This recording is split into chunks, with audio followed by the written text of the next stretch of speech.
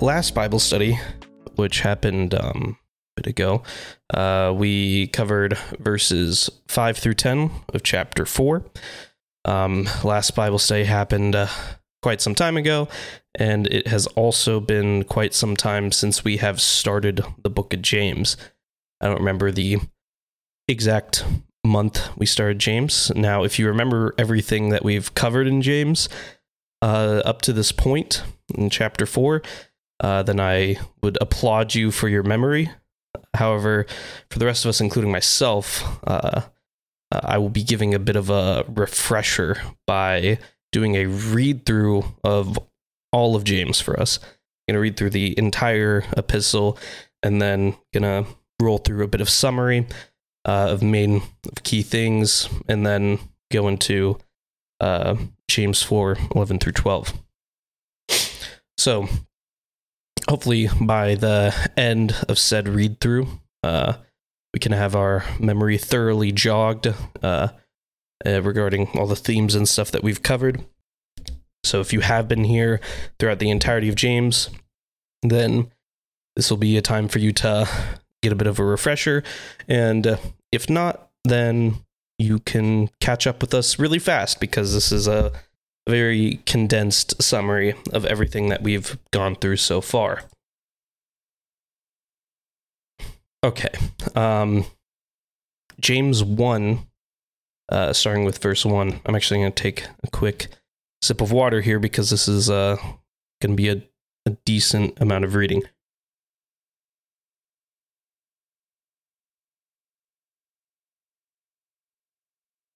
Okay. James 1, verse 1. James, a servant of God and of the Lord Jesus Christ, to the 12 tribes in the dispersion, greetings. Count it all joy, my brothers, when you meet trials of various kinds, for you know that the testing of your faith produces steadfastness, and let steadfastness have its full effect, that you may be perfect and complete, lacking in nothing.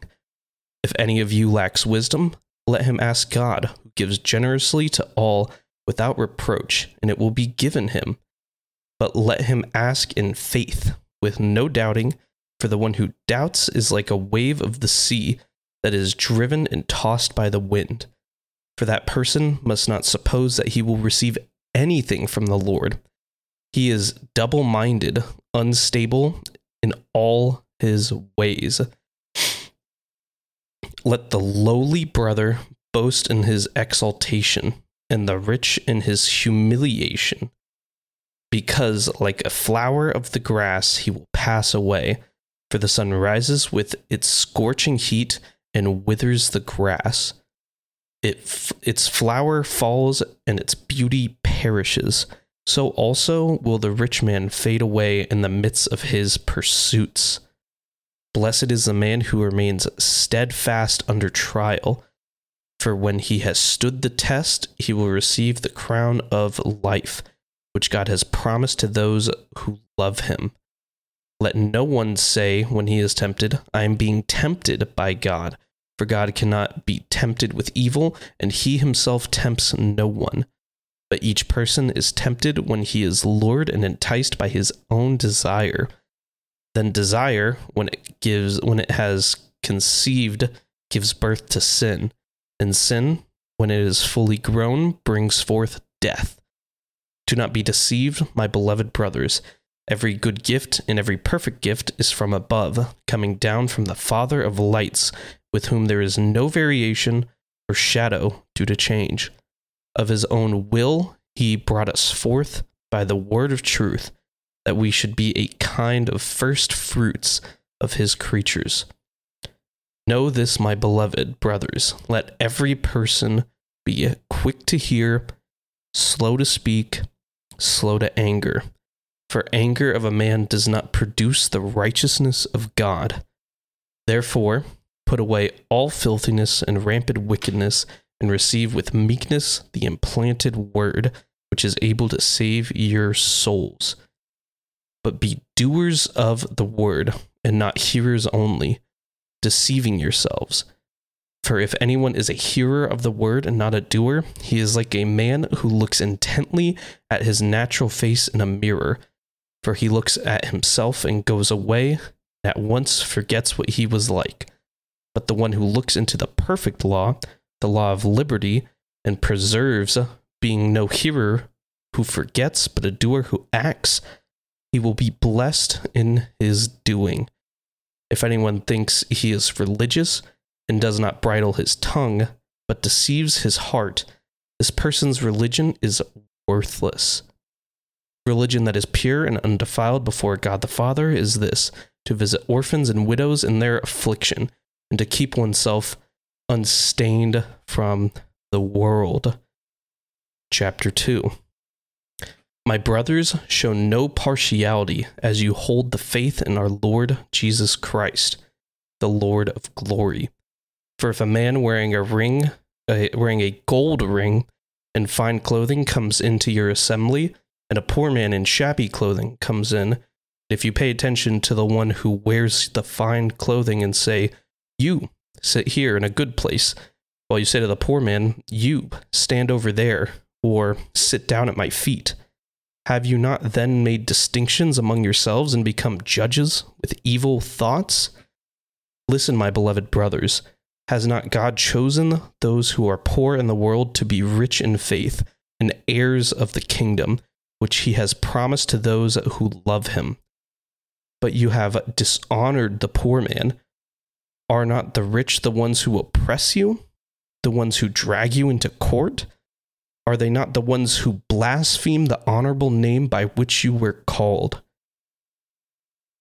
If you really fulfill the royal law according to the scripture, you shall love your neighbor as yourself, you are doing well. But if you show partiality, you are committing sin and are convicted by the law as transgressors. For whoever keeps the whole law but fails in one point has become guilty of all of it.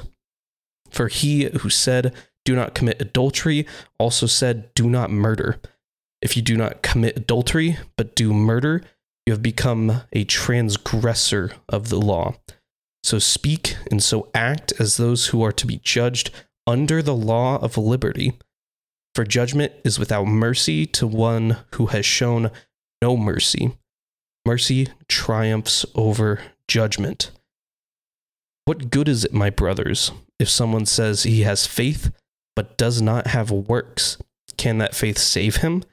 If a brother or sister is poorly clothed and lacking in daily food, and one of you says to them, "Go in peace, be warmed and filled," without giving them the things needed for the body, what good is that? So also, faith by itself, if it does not have works, is dead. But someone will say, "You have faith, and I have works. Show me your faith apart from your works, and I will show you my faith by my works. You believe that God is one, you do well. Even the demons believe and shudder. Do you want to be shown, you foolish person, that faith apart from works is useless? Was not Abraham, our father, justified by works when he offered up his son Isaac on the altar? You see that faith was active along with his works, and faith was completed by his works. And the scripture was fulfilled that says, Abraham believed, and it was counted to him as righteousness, and he was called a friend of God. You see that a person is justified by works and not by faith alone, and in the same way was not also Rahab the prostitute justified by works when she received the messengers and sent them out by another way? For as the body apart from the spirit is dead, so also faith apart from works is dead. Chapter 3. Not many of you should become teachers, my brothers, for you know that we who teach will be judged with greater strictness. For we all stumble in many ways. If anyone does not stumble in what he says, he is a perfect man, able also to bridle his whole body. If we put bits into the mouths of horses so that they obey us, we guide their whole bodies as well. Look at the ships also. Though they are so large and are driven by strong winds, they are guided by a very small rudder wherever the will of the pilot directs. So also the tongue is a small member, yet it boasts of great things. How great a forest is set ablaze by such a small fire. And the tongue is a fire, a world of unrighteousness. The tongue is set among our members, staining the whole body, setting on fire the entire course of life, and set on fire by hell. For every kind of beast and bird, of reptile and sea creature can be tamed, has been tamed by mankind, but no human being can be tamed by the tongue. It is a restless evil, full of deadly poison. With it we bless our Lord and Father, and with it we curse people who are made in the likeness of God. From the same mouth come blessing and cursing. My brothers, these things ought not to be so. Does a spring pour forth from the same opening both fresh and salt water? Can a fig tree, my brothers, bear olives, or a grapevine produce figs? Neither can a salt pond yield fresh water. Who is wise and understanding among you? By his good conduct, let him show his works, and in the meekness of wisdom. But if you have bitter jealousy and selfish ambition in your hearts, do not boast and be false to the truth. This is not the wisdom that comes down from above, but is earthly, unspiritual, demonic. For where jealousy and selfish ambition exist, there will be disorder in every vile practice. But the wisdom from above is first pure, then peaceable, gentle, open to reason, full of mercy and good fruits, impartial and sincere. And a harvest of righteousness is sown in peace by those who make peace. Chapter 4. What causes quarrels and fights among you? Is it not this, that your passions are at war within you? You desire and do not have, so you murder. You covet and cannot obtain, so you fight and quarrel. You do not have because you do not ask.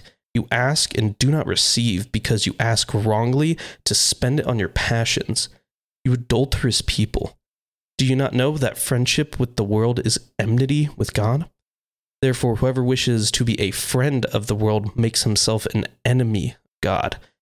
Or do you suppose it is to no purpose that the scripture says he yearns jealously over the Spirit that he has made to dwell in us? But he gives more grace.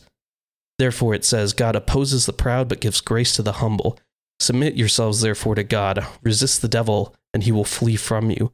Draw near to God, and he will draw near to you. Cleanse your hands, you sinners, and purify your hearts, you double-minded. Be wretched and mourn and weep. Let your laughter be turned to mourning, and your joy to gloom. Humble yourselves before the Lord, and he will exalt you. This brings us up to the verses that we're going to cover tonight, but I'm going to continue to read all the way to the end of chapter 5. Do not speak evil against one another, brothers. The one who speaks against a brother or judges his brother speaks evil against the law and judges the law. But if you judge the law, you are not a doer of the law, but a judge. There is only one lawgiver and judge who is able to save and to destroy. But who are you to judge your brother? Come now, you who say, today or tomorrow we will go into such and such a town and spend a year there and trade and make profit. Yet you do not know what tomorrow will bring. What is your life? For you are a mist that appears for a little time and then vanishes. Instead, you ought to say, if the Lord wills, we will live and do this or that. As it is, you boast in your arrogance. All such boasting is evil. So whoever knows the right thing to do and fails to do it, for him it is sin. Chapter 5. Come now, you rich, and weep and howl for the miseries that are coming upon you. Your riches have rotted, and your garments are moth-eaten. Your gold and silver have corroded, and their corrosion will be evidence against you, and will eat your flesh like a fire. You have laid up treasure in the last days. Behold, the wages of the laborers who mowed your fields, which you kept back by fraud, are crying out against you. and the cries of the harvester have reached the ears of the Lord of hosts. You have lived on the earth in luxury and in self-indulgence. You have fattened your hearts in a day of slaughter. You have condemned and murdered the righteous person.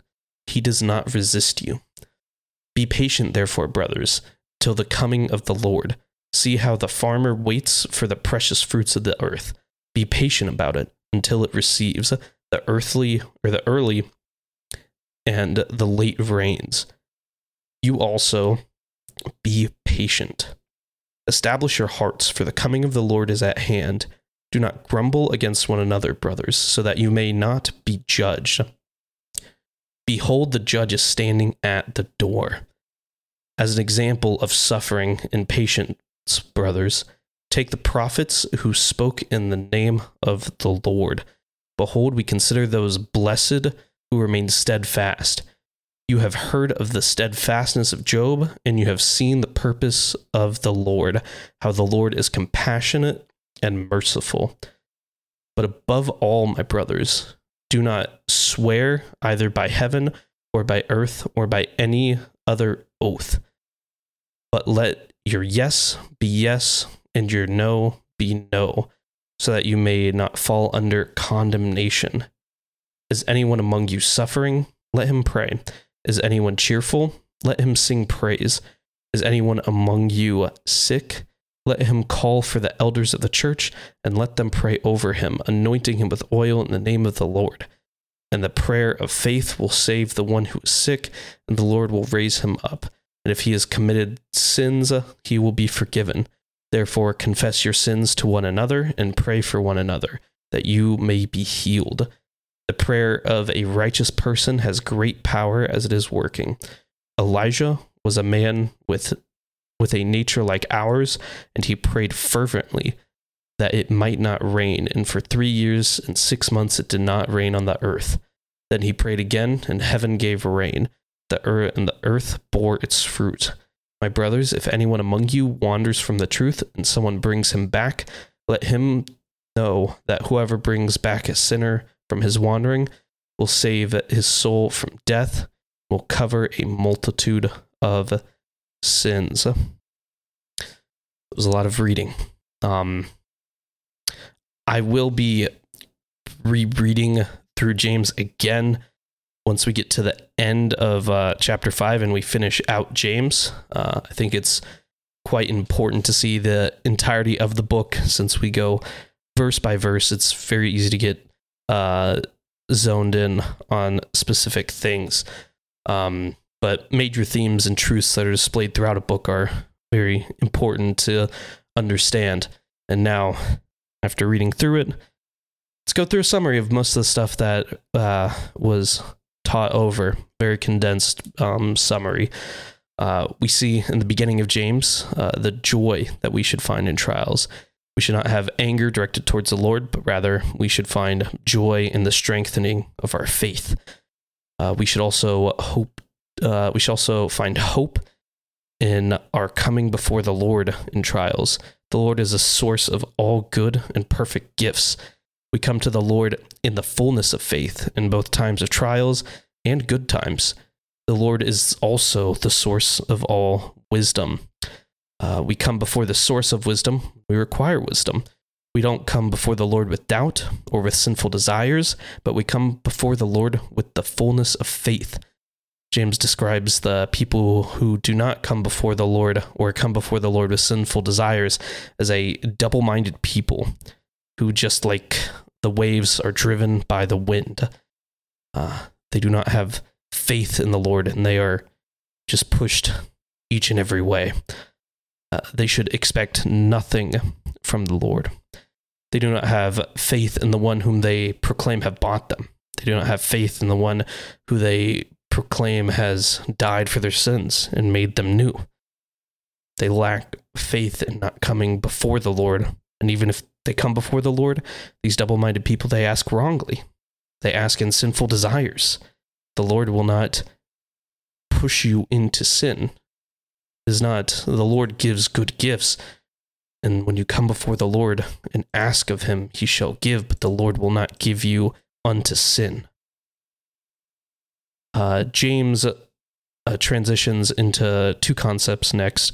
The taming the tongue and being a doer of the word. He highlights the usage of the tongue and tells us to be quick to hear, slow to speak, slow to anger. He highlights the bridling of the tongue, the controlling of the tongue, and its greater effect.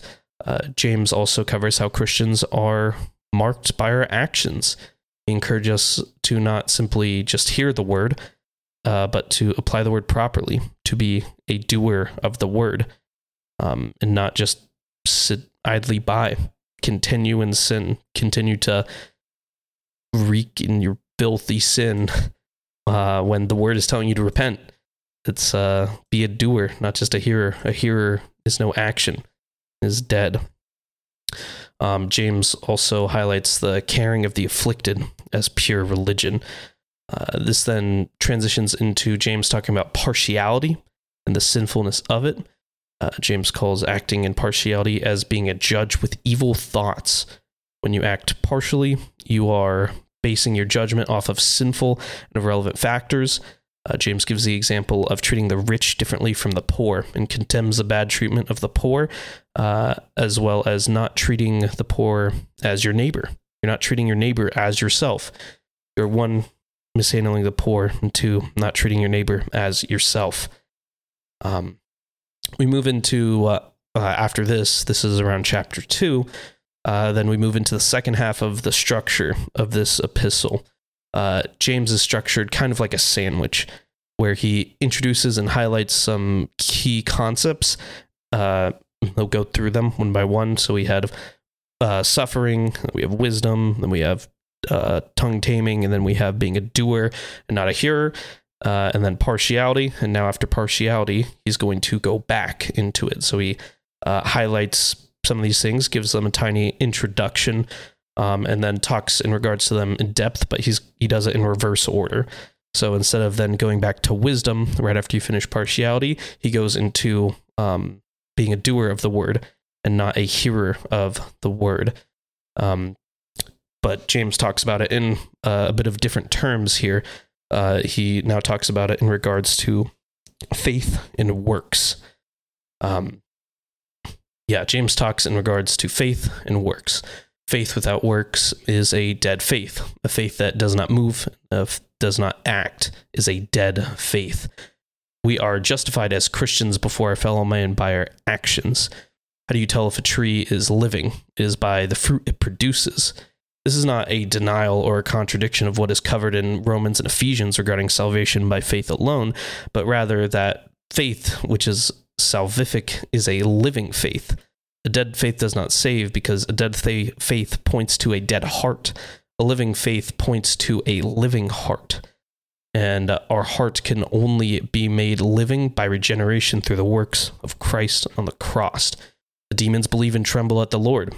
A dead faith is not a saving faith, and is also not the faith talked about in Romans and Ephesians.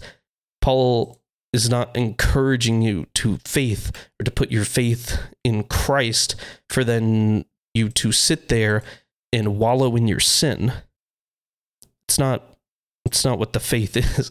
The faith is a living, moving, and active faith. It's not one that sits dormant, that sits dead.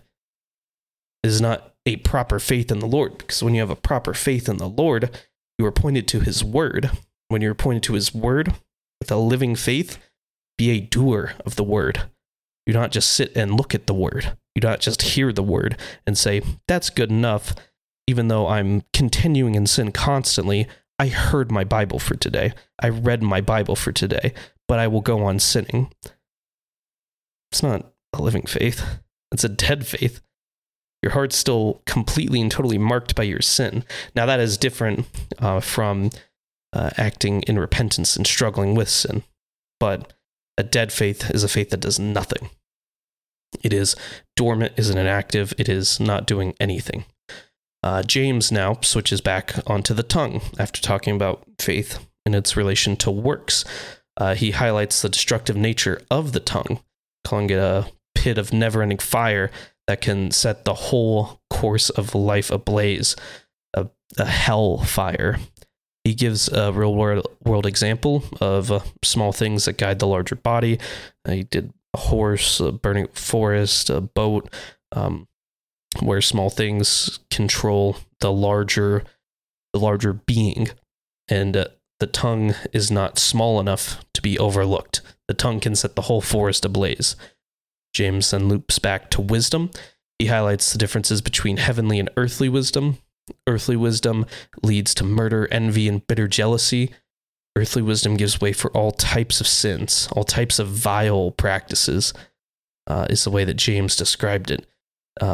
James also confronts the bitter jealousy and envy in the church, which causes them to turn against each other, causes them to turn against their brother in hatred. He calls this action adultery. You are straying away from Christ, who is the husband of the church, and participating in sin, like a dog going back to its own vomit.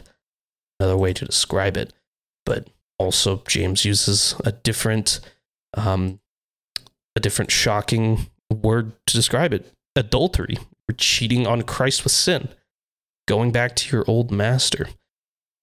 Earthly wisdom leads to sin, while heavenly wisdom is pure, peaceable, gentle, open to reason, full of mercy and good fruits, impartial and sincere. Those who sow peace will reap righteousness. James calls us to purify ourselves and cleanse our hands, no longer being a double-minded people, but to humble ourselves before the Lord and put the fullness of faith in the Lord. We ought to be brought to sadness from our sin. Our sin should bring grief and wretchedness to us. James will go on in the last chapter to talk about the rich, which I'm sure y'all recognized when I was reading through the last chapter, as well as suffering, which loops back to the first two concepts. He introduced suffering, talked briefly about the rich, and that's how he is ending out the letter. So it's a little sandwich of ideas and themes that are packed in pretty tightly into these 5 chapters. There's a lot of stuff that we have gone through and covered.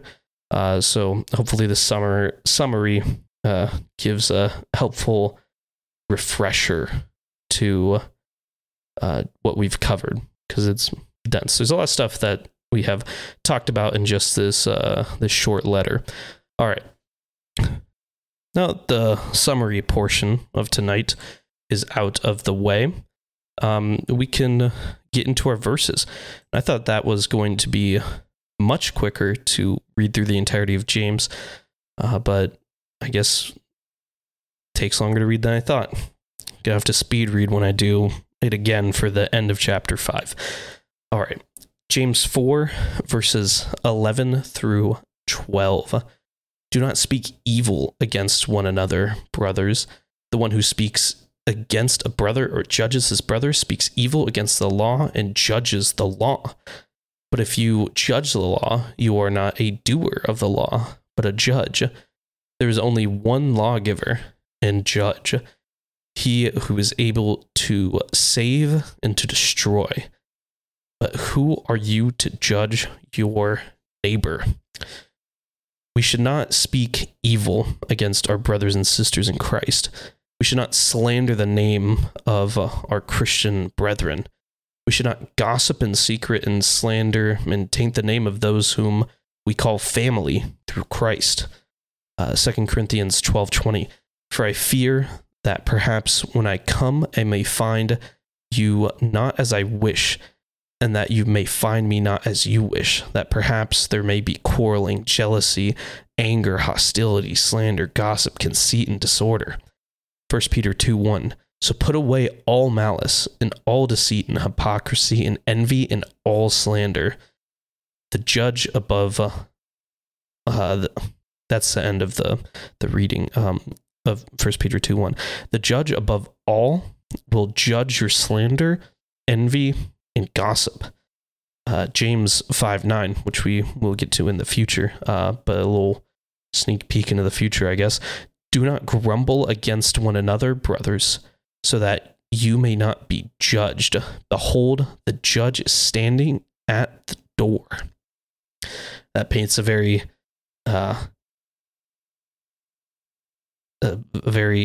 urgent picture of the judgment to come, the judgment of the Lord.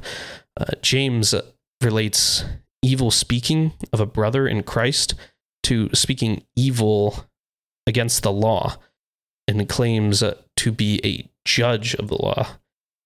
And when you judge a brother, you are judging the law. Leviticus 19:16.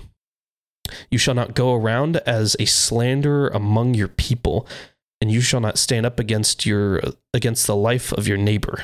I am the Lord. Leviticus 19:18. You shall not take vengeance or bear a grudge against the sons of your own people, but you shall love your neighbor as yourself. I am the Lord. James makes a connection here that we wouldn't really directly make after reading about speaking evil or judging your brother.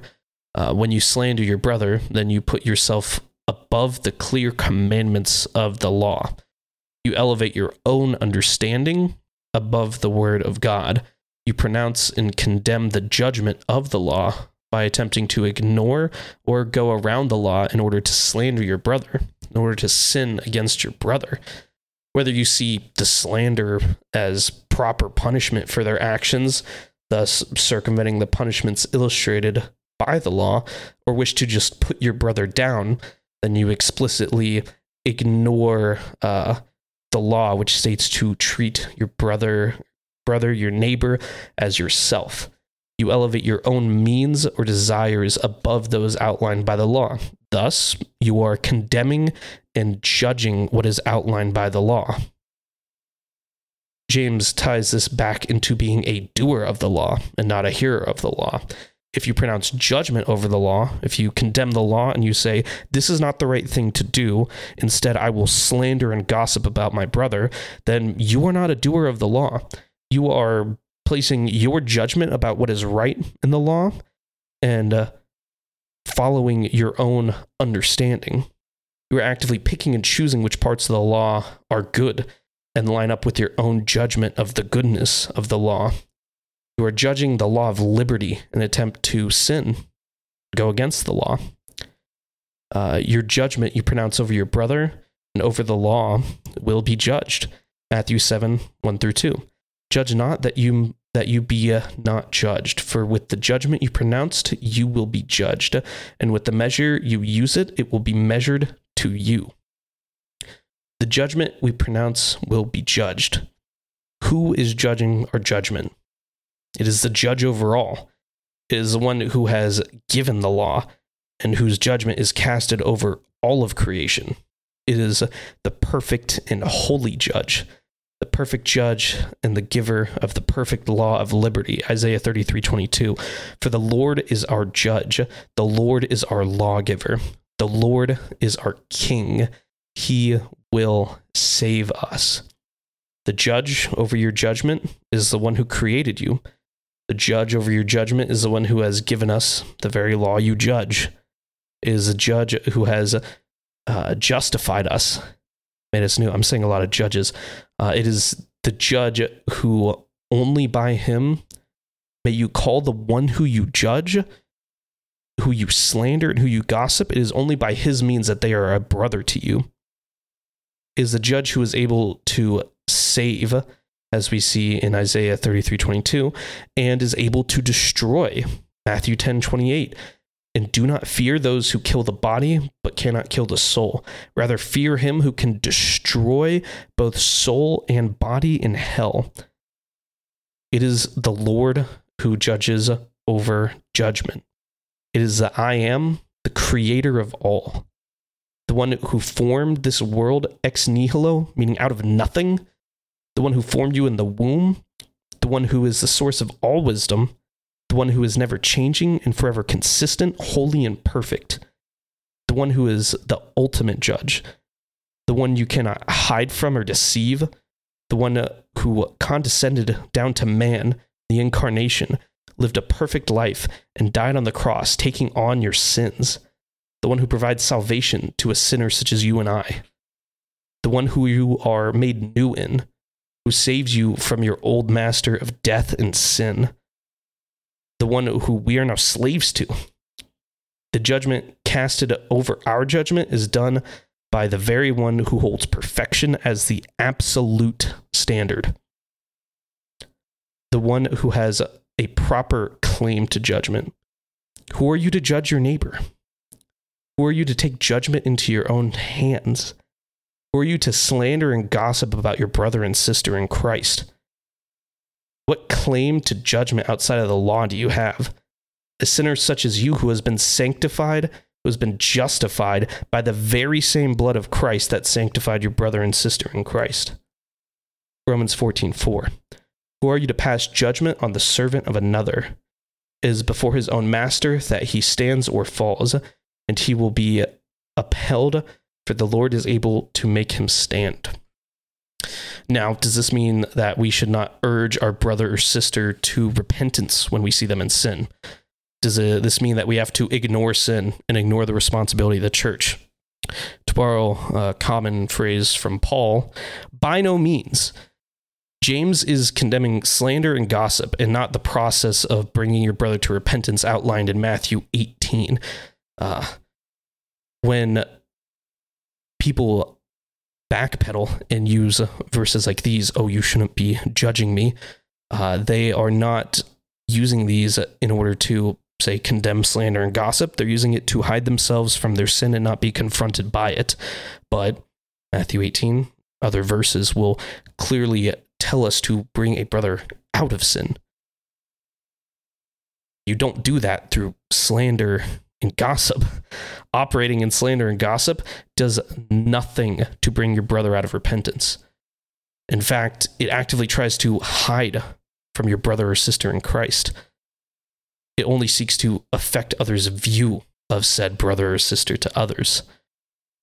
The judgment you pronounce on your brother or sister through slander or gossip, if that is the means that you are seeking for them to be judged or to uplift yourself above them, that will be held against you by the judge over all things, the judge and the lawgiver, whose very law you are judging, who you are lifting yourself above.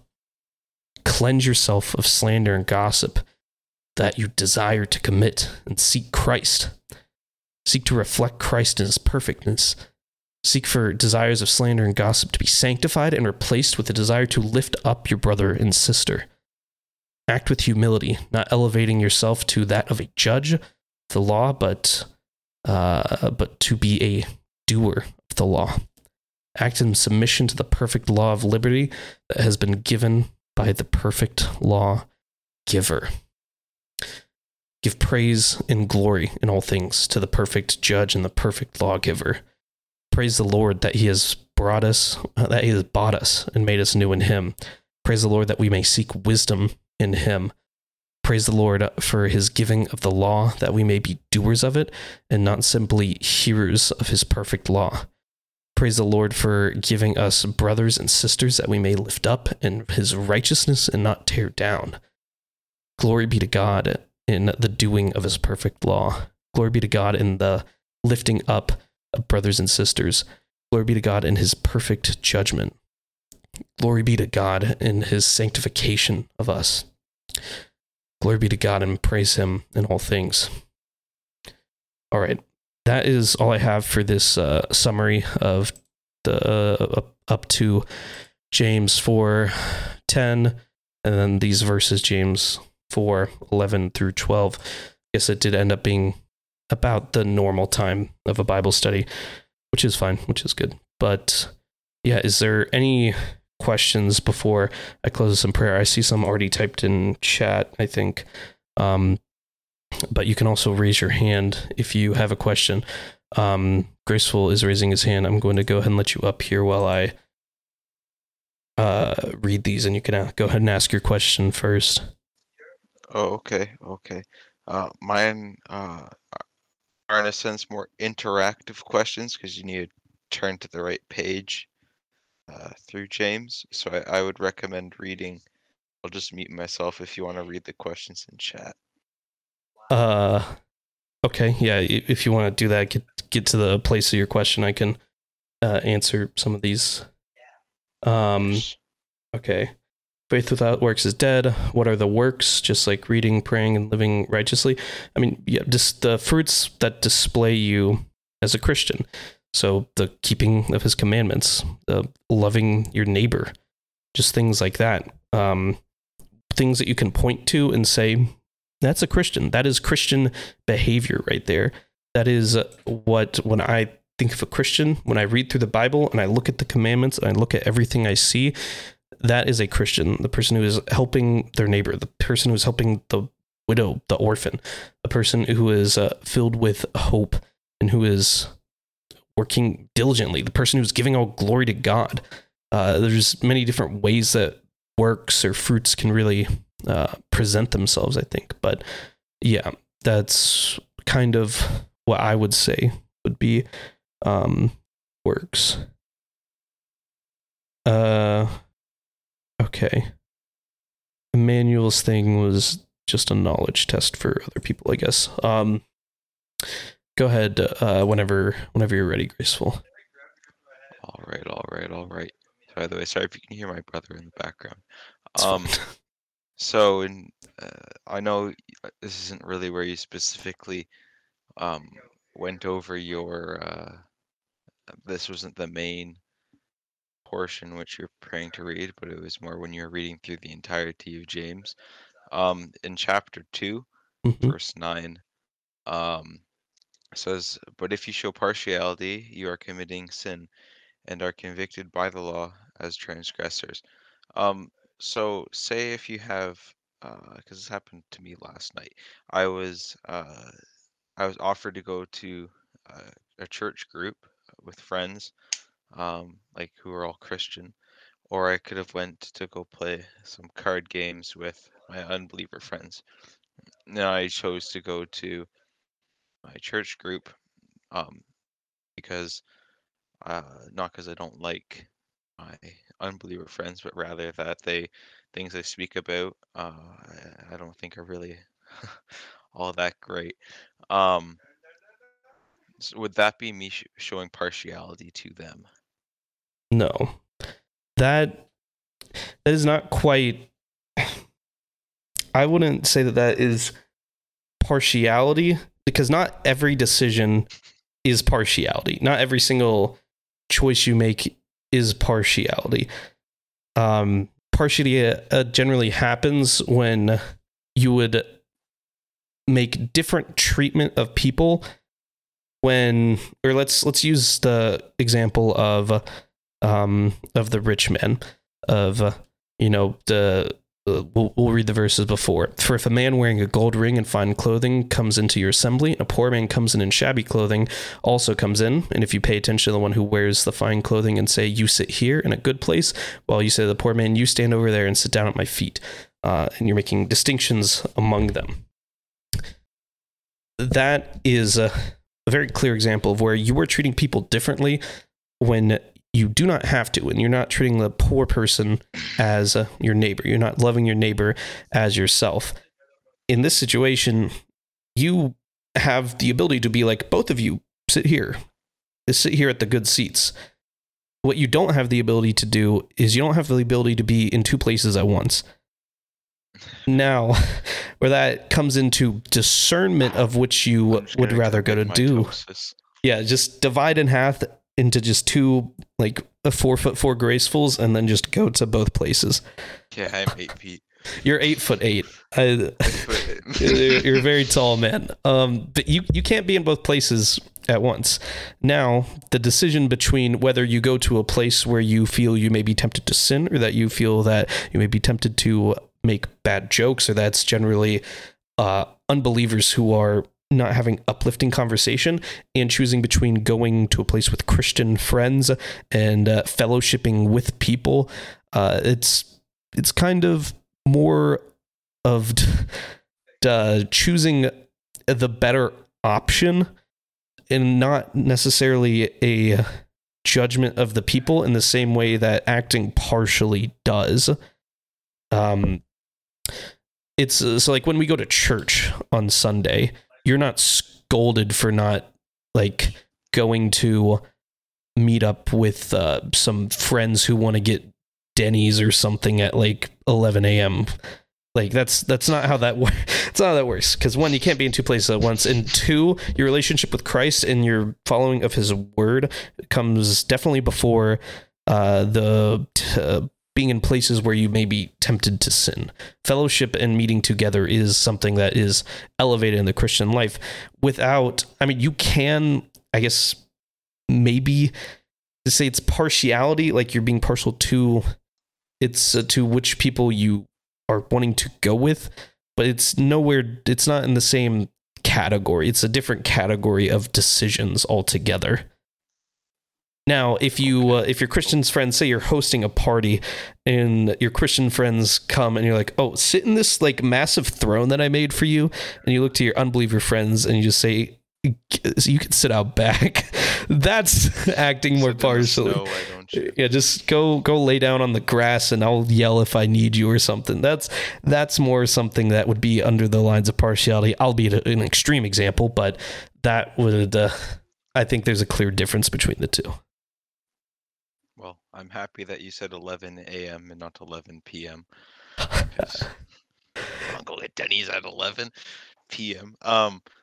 All right, and I have two other questions. Okay. Both related to verses. The second one is still in verse 2. Chapter 2. It's 14 to 15. So we don't need to read all of it, but it's the faith and works thing. I agree with what you said, but at the same time, Catholics also will say things like, okay, yeah, you need faith, but if you don't have any faith, or you don't have any works, then you're not a Christian, type of thing. And that's often how they'll describe it to you, like it's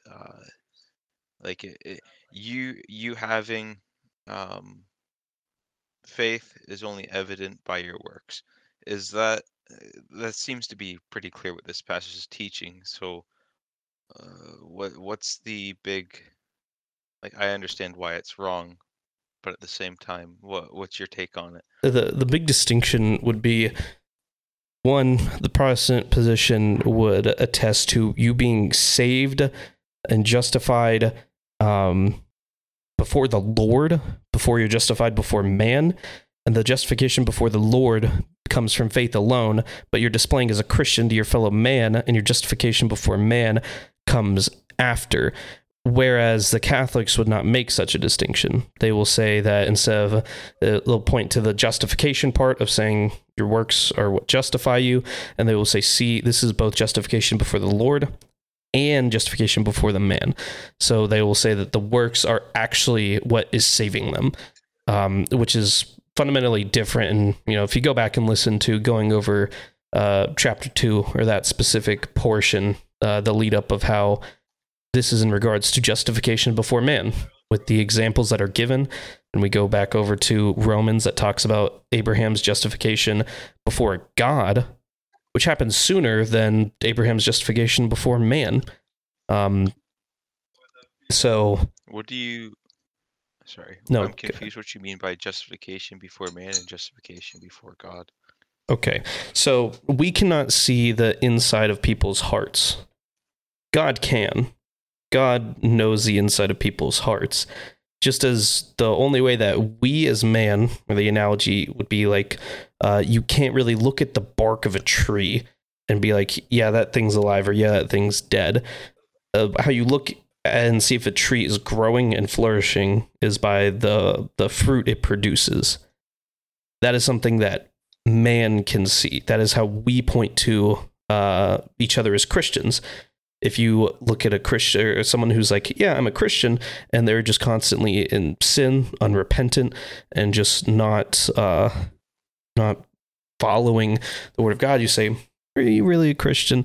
Like, let's go talk to, if they go to the same church as you, talk to them with 3 people, bring them before the church. And then that's the Matthew 18 process.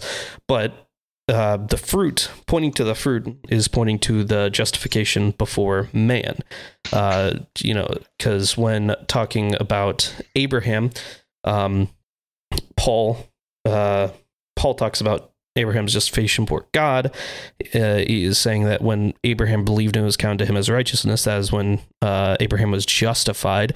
And now you see James saying it's happening at a different time, but this is happening before the works in him being justified before Isaac in his works coming to fruition is happening later, because we see that in Genesis it happens earlier what Paul's talking about, and later what James is talking about, because Paul is confronting the people that say you need these works are the very thing that saves you. These works are how you are made righteous. These works are what make you righteous before the Lord. They're what takes your sin away, because he is saying that is not the case. That is not what is being talked about, because Paul is going up against the very Jewish people who are coming off of these works are what saves us and not Christ's blood. Whereas now with James, you're coming against to the opposite side of the spectrum of dealing with a living faith, is the people who are coming and saying, I don't need works at all because of what Paul said over there. Therefore, I continue in sin. That's not the case for what you ought to do when talking about a living faith, a Christian faith. In now, how you are being displayed to other Christians by your fruits it's important. It's important to see the fruits of people. It's important for the growth of the church, just as you're talking about with, you cited verses 14 through 16. And I'll just read 15 through 16 real quick. If a brother or sister is poorly clothed and lacking in daily food, and one of them says, go in peace, be warmed and filled, without giving them the things they need for the body, what good is that? It does nothing. It is a useless faith, because it's not one that results in works. And how you see the justification before man, which is kind of, I understand, it's a very weird thing to hear, and I didn't really think about it before I went through James 2 about what does it mean when it says justification. But the examples they're talking about and the being justified is all in relation to how we see it, if that makes sense. So I feel like I just rambled. I'm not sure if I quite answered the question fully. You gave your answer 110%. Okay. Unfortunately, that 110% is kind of over my brain. Could you give like a 2-minute summary of what you just said? 2-minute summary. Okay. Yeah, look at my timer if you really want. No, I'll do it. Okay, so starting now, we have a living faith. A living faith is a faith that justifies us before God and is also displayed to others by our works, because a living faith ultimately leads to works. People will point to James and say, James says faith without works is dead. Therefore, works is what justifies us before the Lord. And people will, and they'll say that is now good. Whereas then you have massive contradiction in Romans and Ephesians that say faith is what justifies you before the Lord. And that's just, faith is what justifies you before the Lord. And, we still keep the commandments of the law. We went through that in Romans. Saying that they are both pointing to the same thing makes no sense. And it's kind of unfortunate of the same usage of the word justification, because it kind of complicates things when they're talking about two sides of a spectrum of what a living faith is. So James is talking in reference to the fruit we produce, that other Christians can say, look, there's fruit, and that the church can use this fruit. They say, we have a hardworking, faithful young man who serves the church and loves his neighbor. Let's eat this fruit. Let's lift this young man up. Let's use him to help build up the church. That is a Okay. justification before, man. Did I go past my 2 minutes? This is too long. You did, but Oh no. I think you understand. I'm still trying to wrap my head around someone putting a cucumber in the freezer. But There's no way you're looking at chat while I'm trying to explain. no, I'm listening. I'm Okay, listening. okay. I'm a good multitasker. How about we But I move on was to your doing that. next question after, and then if you're still confused after, we can hop in a VC about it, and I can Okay. do a longer. I don't know if a longer one will help. Okay. Cucumber in the freezer. So in chapter 5, 5. yes. uh, a lot of people will say like, chapter 5 verses 1 to 6. A lot of people will say this is the Christian religion is all about socialism and all that janky jonk. Um, is what would your response be if someone brought up this verse, or these verses in chapter 5, 1 to 6?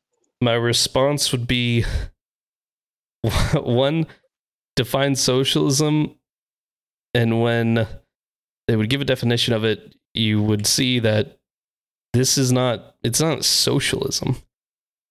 Giving, like, just because Or sorry. it's not I mean, communism like, either. looking down on someone who has more abundant wealth. Looking down on someone, I'm not sure what you mean Like there. Hold on a second. Just let me reread it. Hold on a second. To be added.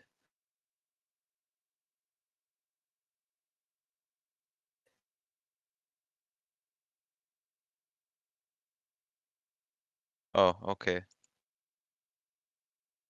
If you're talking in regards to political systems or economic systems, paying your workers their dues and not living in abundant self-indulgence is not inherent to socialism. Neither is it inherent to capitalism. Capitalism, none of these economic systems are perfect. There will always be corruption. There will always, because we live in a broken world, we live in a sinful world, and pointing to these things and saying, look, this justifies my economic system, when they're not pointing to a thing inherent to that economic system, it's a poor argument just overall.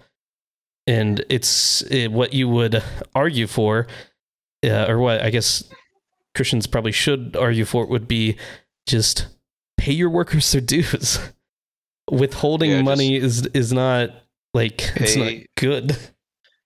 Pay what you're able to pay with you still making what you deserve.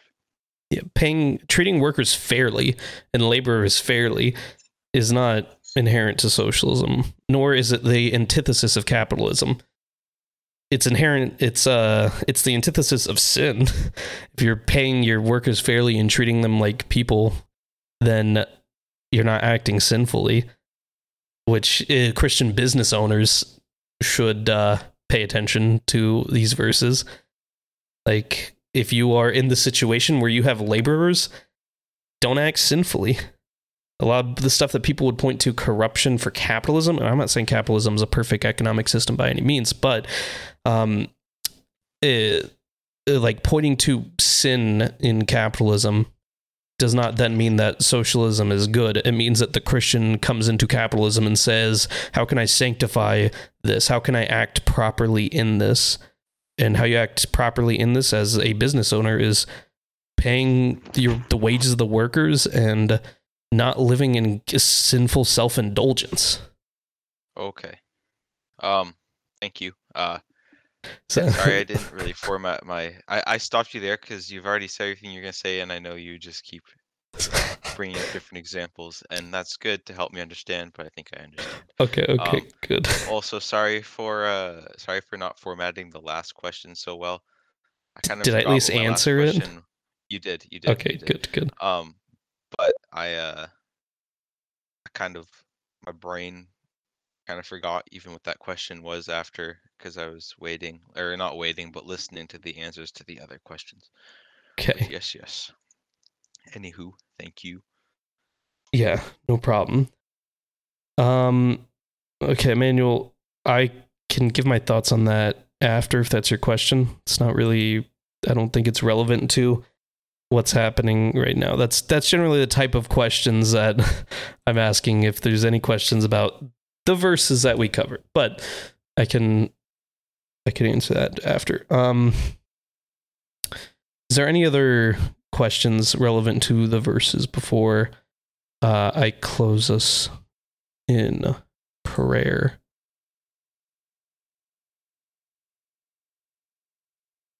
Boneless is typing. Did I miss a question from Boneless? Was that a question? I thought I was reading my textbook Jesus analogy regarding regeneration is that regeneration is like the wind. A person does not see the wind, but rather sees the effects of the wind. Thus, the Holy Spirit affects a heart and change a life. Is that long? Yeah, that'd be along the lines of, say, the tree analogy of we can't see the inside of the tree, nor can we see the wind, but we can see the effects of the tree being a fruit, or we can see the effects of the wind being a breeze, tree shaking, hurricanes, whatever, whichever you would like to go. You have a relevant question. As you see in verse 12. Verse 12 of what? Of which chapter? Oh, chapter 4. It says, who are we to judge our neighbor?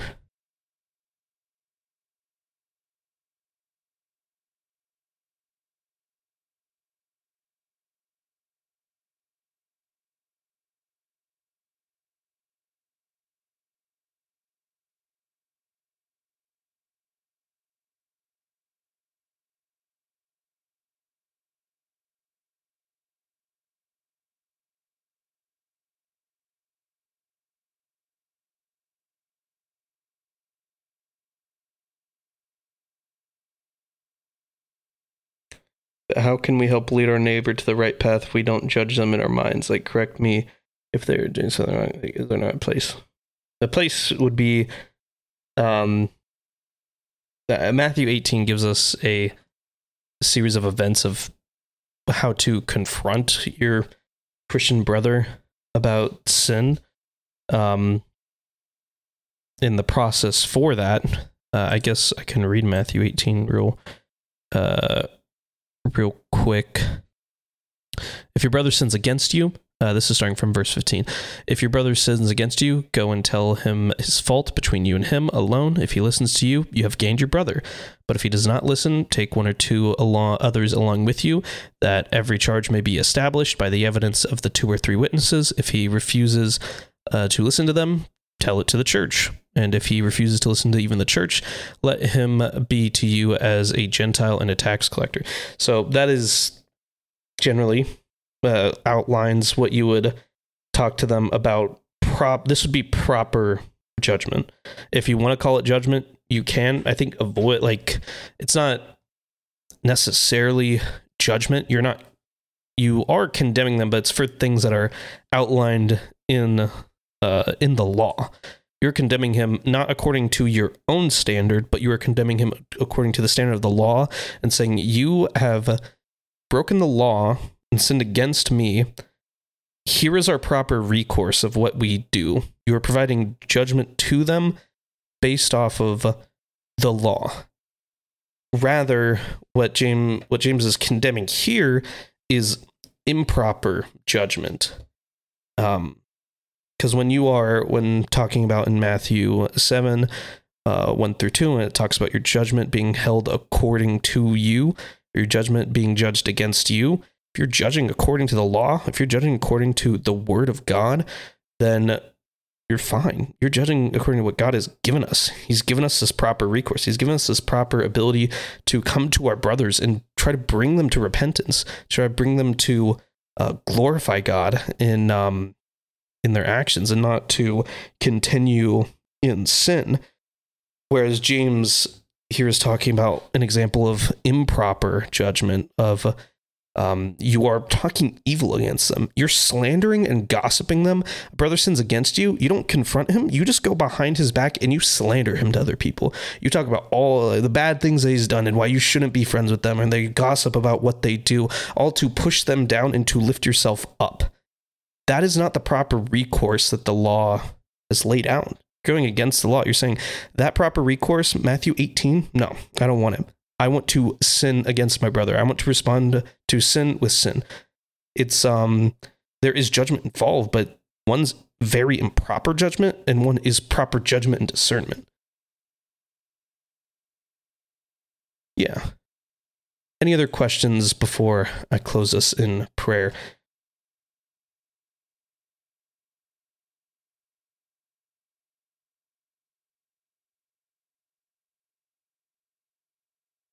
No?